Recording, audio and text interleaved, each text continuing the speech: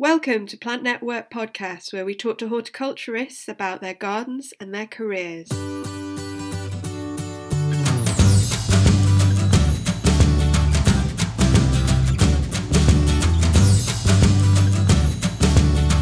Today, I'm talking to Doug Stewart. Now, Doug is the epitome of a horticulturist. He has done absolutely everything and is probably what best known to listeners as a horticultural lecturer and tutor, particularly on the RHS qualifications. So, Doug, thank you for joining me today. A total, complete pleasure. So, tell us about what you've been up to recently and what you're doing at the moment. Right, well, it's a really exciting time at the moment, but then it's always an exciting time in horticulture because the great thing about horticulture is that everything is always changing and we strive to do things better. And of course, we have that mantra, don't we, that next year will always be better. You know, it will be different next year. The weather will be different next year. So the big projects at the moment, I work with RHS qualifications as a professional associate, and I'm helping them in their review of their qualifications, authoring new content for qualifications, and helping them also with their move to their online qualifications and examinations. So that's all been very, very exciting. When I'm not doing that, I've been writing a book. At the beginning of the lockdown, I was approached by a publisher and they asked if I would write a book, sort of a sustainability manual for gardens managers. And so that's been taking an enormous amount of time. It's not difficult, you know, Rebecca, to get the words. It's getting the words in the right order. That's the mystery to me. Beavering away very much on that. And that's been a really interesting project because the great thing about writing a book is you have to do the research and learning more and finding out more about things is always exciting and enjoyable. Can you tell us a little about the book, or is it shrouded in secrecy at the moment? Well, I don't think it's shrouded in secrecy. I haven't read the contract, so I don't know if I can say too much or not. But what the basic premise is, if you were asked to write a book on sustainable horticulture, it's very difficult because if you say, well, actually, let's think about grassed areas. Actually, you know, first of all, we should call them grassed areas instead of fine turf. We can talk about the emissions from mowing. We can talk about going to battery powered tools and equipment, which from a health and safety point of view and a risk assessment is a no-brainer because we've got to do, you know, what is the least damaging thing for our staff, and working in petrol fumes or working in clean air, you know, that informs that decision really. There has to be something that's a principle that's behind it all, because how do we know to let some weeds grow and not let weeds grow? And how do we then relate that to productive growing? Or how do we relate that to pest and disease control or water management? And so what I've been trying to do and what I've been grappling with for the last few months is a model to help us to think, so that we start to look at every process that we do when we're working as gardens managers. And we're reviewing that process against a number of criteria. And the first one is to rethink everything. Because why am I doing this? Why am I growing these in pots in the first place? Because the pot had to be fired, the pot had to be brought probably from China. The compost, we can go for eco composts and we can go for coir, but if that coir is air freighted in, as much of it was recently, that's not really an environmentally sustainable way of gardening. And so you're starting to say, actually, why am I growing that in a pot? Because we seem to have gone into a culture where we do that. So the basic concept is that we have to rethink and we have to reimagine and ask ourselves, what am I trying to achieve? If we think about that from the perspective of garden design, you know, are we rethinking? People tell me, I want a patio. I want, you know, a nice limestone patio with some garden furniture. Well, actually, why? Why do you want that? What are you wanting that for? What do you actually want to use the space for? And then let's think about sustainability and come up with the most sustainable way of creating the space to do what you want it to do, which is quite often quite different to the picture that we had in our mind when we started. I've got to get the script to them by the beginning of January. And then I think the whole process of doing whatever dark arts and magic they do, of taking the script and make it into a book, takes about 8 or 9 months. So it could be on the shelves for Christmas next year. Excellent. So a book on sustainable gardening and gardens and horticulture, but thinking kind of outside the box. Now, I hinted in my introduction that you've had quite a varied career across horticulture. So you've worked in commercial horticulture, you work now with garden centres and growers, you've taught horticulture. You also present a gardening programme on Radio Humberside, BBC Radio Humberside. So how did you get to do all this? And how did you get into horticulture, and where did it all start? Well, a complete and utter lack of planning, really. I think if I'd thought about it, it would have been more structured. You have that chat with your parents, don't you? You're going to have to go and do something, lad. At a very, very early age, I loved plants. I think I'm like a lot of people that choose horticulture. I'm better with plants than I am with people. And I'm more comfortable working with plants than I am in large crowds of people. And as a teenager, somewhat unusually at the age of 13, I had an allotment and I started to grow veg, and the local shop were very supportive, little village shop, and they bought the veg from me. And when I was at school, they would go over and cut cabbages. And then, when I went to see them on a Saturday, it was a bit like getting pocket money. They'd say, well, we sold this and here's this money. That made me think horticulture was only about growing to sell. I grew up at the very bottom of Hilliers Arboretum in Bracefield. And we used to play as children building dens and climbing trees in the Arboretum. And we had to sort of hide from Harold Hillier, who would be kind of coming around. And he with his collection of fine and rare trees, didn't like the local village children climbing them and making dens and things like that. I knew of Hillier's. I got a summer job there when I was at school and college, and that was working in the propagation department there. And that was a real revelation. The other local company that I worked for was a company called A.R. Wills, and that was a tomato grower. And that year working for them as a charge hand growing tomatoes was the most fascinating year of my life, because they knew everything about that one plant tomato, and they were coaxing every last pound of tomatoes out of those plants. And it was really interesting to see how there was a business that was so focused on this one plant and was really benchmarking against other businesses to see how much they could produce, and of course send off to Sainsbury's and other supermarkets. And then I went to college, and at that point, for the first time, I discovered that there was gardens management and there were these other areas of horticulture.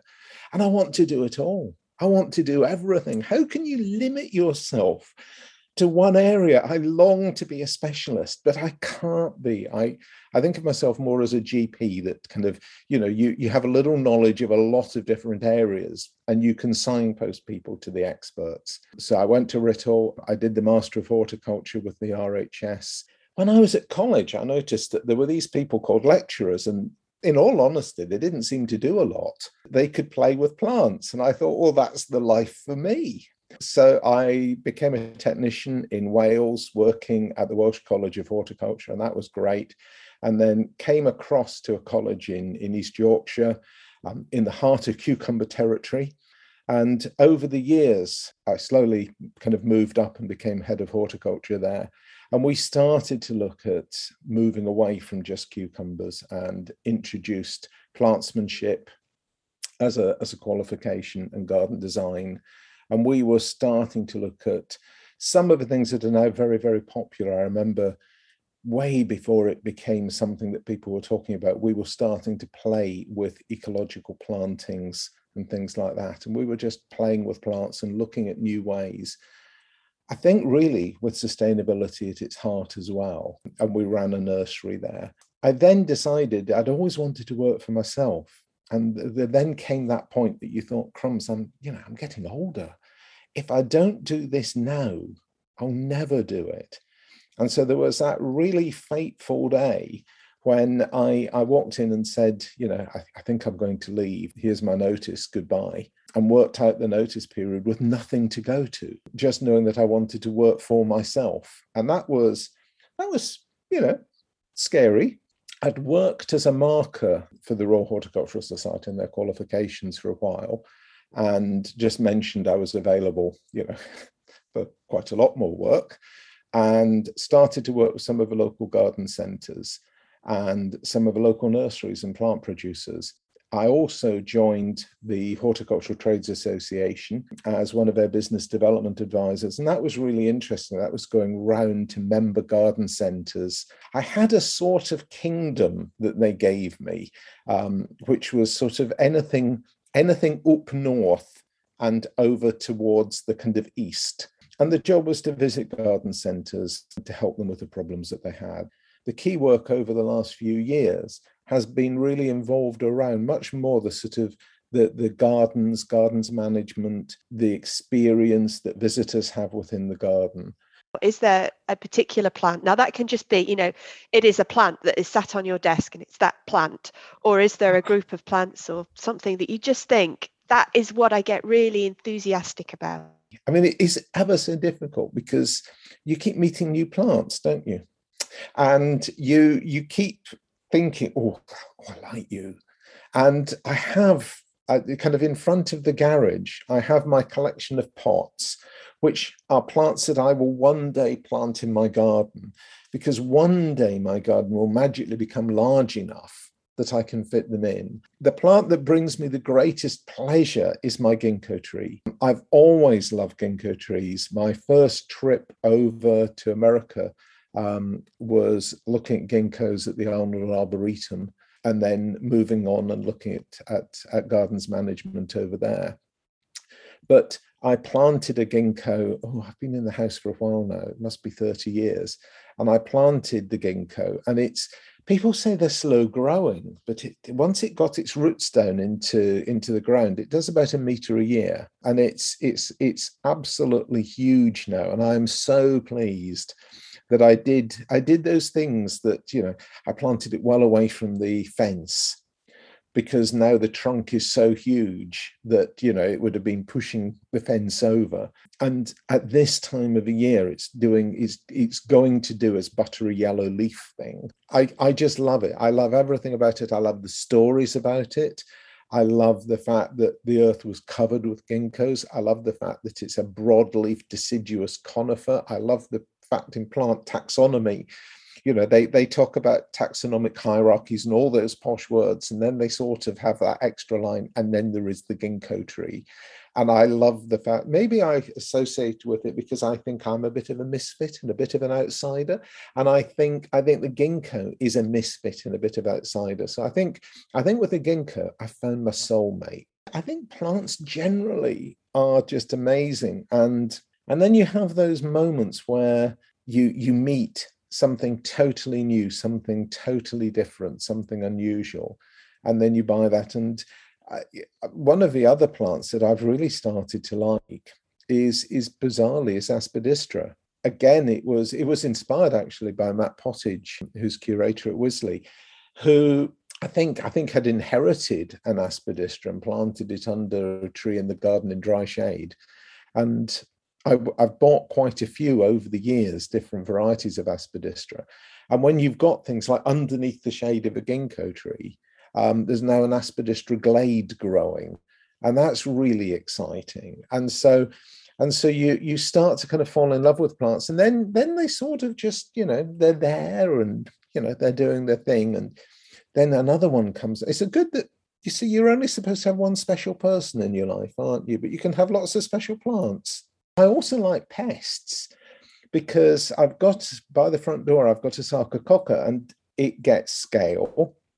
And actually having a look at those scale insects under a microscope and seeing the little families of scale insect, because you've got the large scale insect that's kind of just there eating, kind of sucking the sap and goodness out of a plant.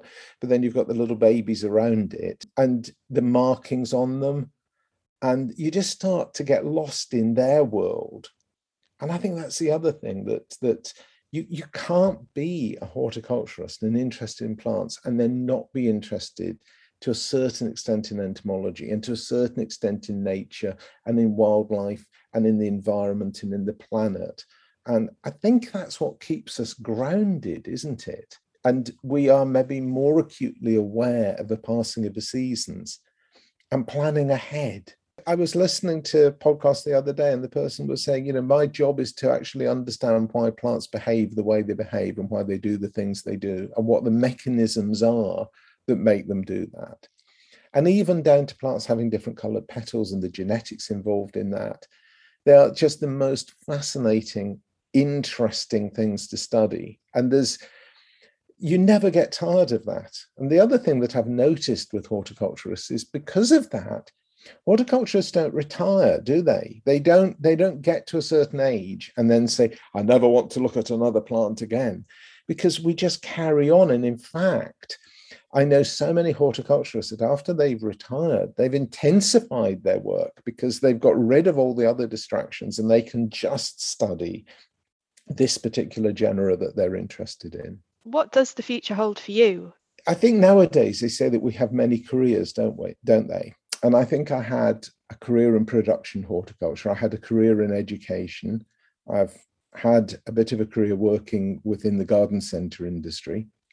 And now kind of back to education. I love the teaching. I love working with the qualifications team at the RHS, who are just the most awesome people. So you've got that side. And I think really just trying to unfathom how sustainability can look within horticulture. And I think that's the key thing, is trying to understand and unpack and share the thought processes, the models of thinking that will help us to make wise, sustainable decisions.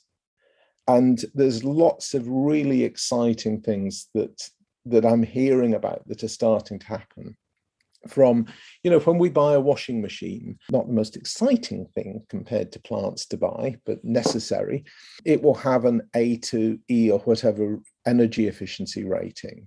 There's no talk about those similar ratings, although it's going to be voluntary, coming onto bags of growing media, which will help people to make maybe that slightly more informed choice. That seems quite a sensible thing.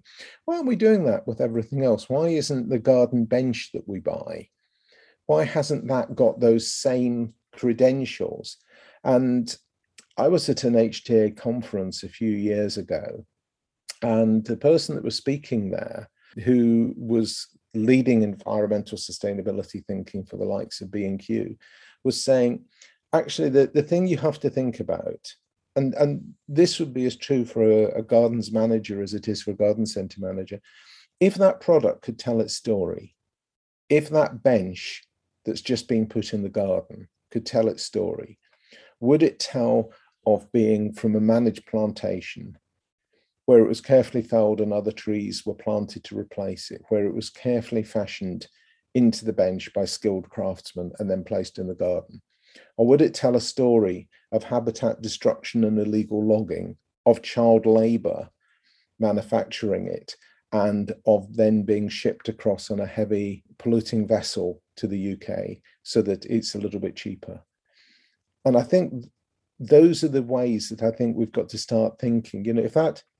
If that product, if that paving slab, if that plant could tell its story, what would it be telling? What would it be saying? I think that's a really interesting and really powerful way of thinking about things.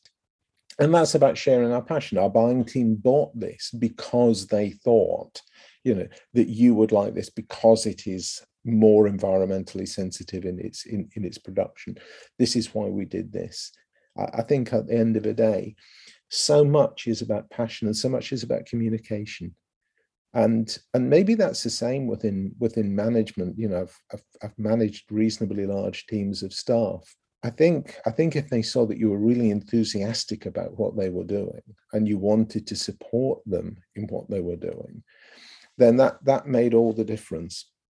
And actually, on that staff management, one of the things that I do when I go in and do management training is ask people, who was the best manager you've ever had? and what did they do? And it's the same in retail. Where did you go that you had the very best retail experience? Right now, let's benchmark your performance as a manager against that person that you thought was awesome, and let's work out where you want to go and where the training can take you and things like that. So it's I think everything is just about enthusiasm and passion, and it's infectious. And we've had chats, Rebecca, and I've gone away from our chats together reinvigorated to go and do the things that I'm doing. And that's, I think, what Plant Network is all about, that people come together and they reinvigorate each other. The world grinds us down, and then we meet people with shared passions, and we feed off each other's passions and enthusiasm. And then, refreshed and renewed, we go back to tackle the problems that we've got. And that's why organizations like Plant Network, I think, are just so vital.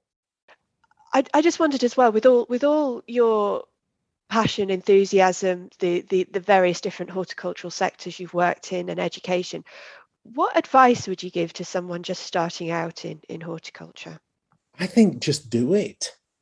Don't listen to the people that are advising you.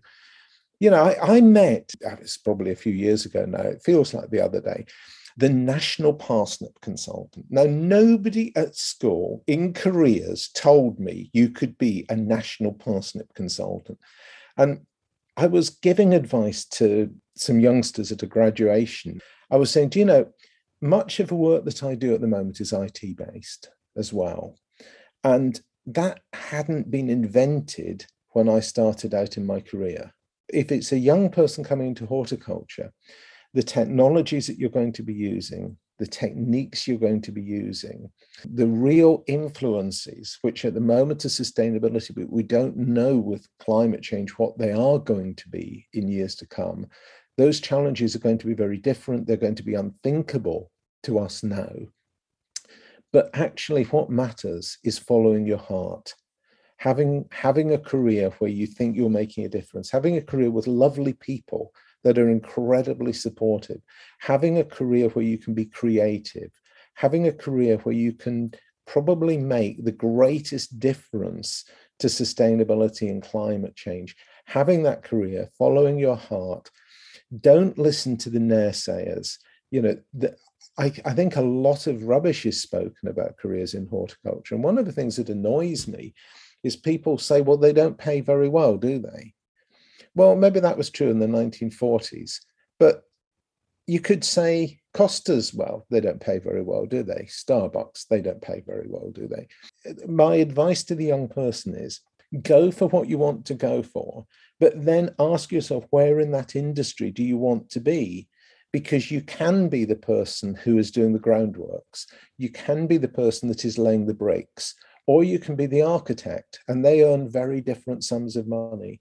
And there are plenty of people within horticulture earning, the kind of 70, 80, 100, 150, 200,000 a year. And we still tell people it's poorly paid. I think we talk down. I mean, this is one of the weird things. We work in the greatest industry that there is, and we're working with these amazing things called plants. Yes, there are days that it's cold and it's wet and it's difficult, but there are days when it's sunny and it's gorgeous and the birds are singing. We grow joy and happiness, which is why people come to our gardens. We do all of that. We do amazing things. And then when people say, would you like to come and I'd like to be like you and work in your industry? Oh, the pay's rubbish. Oh, you don't want to do that. No. We want to grab people and shake them and say, do you realize pre-COVID, you were on crowded trains and you were pressed up against somebody's back, sardines in a train, and then they're going to work in a kind of glass and stainless steel office. And you were thinking, do you not know? Do you not know that you could actually be out in the countryside? You could be working with nature. You could be stopping watching butterflies for 5 minutes while you're doing this. Do you not realize? And you've chosen not to do that. And you've chosen to be pressed into a train and to go and work in a soulless call center with people griping and moaning to you all day, when you could have the whole of nature and the whole of the planet to play with. When I was advising people on going into education, I was saying to them, make sure that when you choose a college, ask how many people complete the course compared to how many people start it, because then you'll know whether it's a good course. If you're choosing a career, ask yourself how many people count down their days to being able to retire, and how many people just carry on because they love it so much. And maybe that's the way that we get the message home, that it's so good we never ever want it to end. I'm going to end with one slightly difficult question, Doug. Right. Well, maybe you can answer it really quickly. I don't know. If you could go back to the beginning, so your 13-year-old self selling vegetables to the local shop, would you do anything differently? Oh, that's such a difficult question, isn't it? I think I've led a charmed life. I don't think I would do anything differently.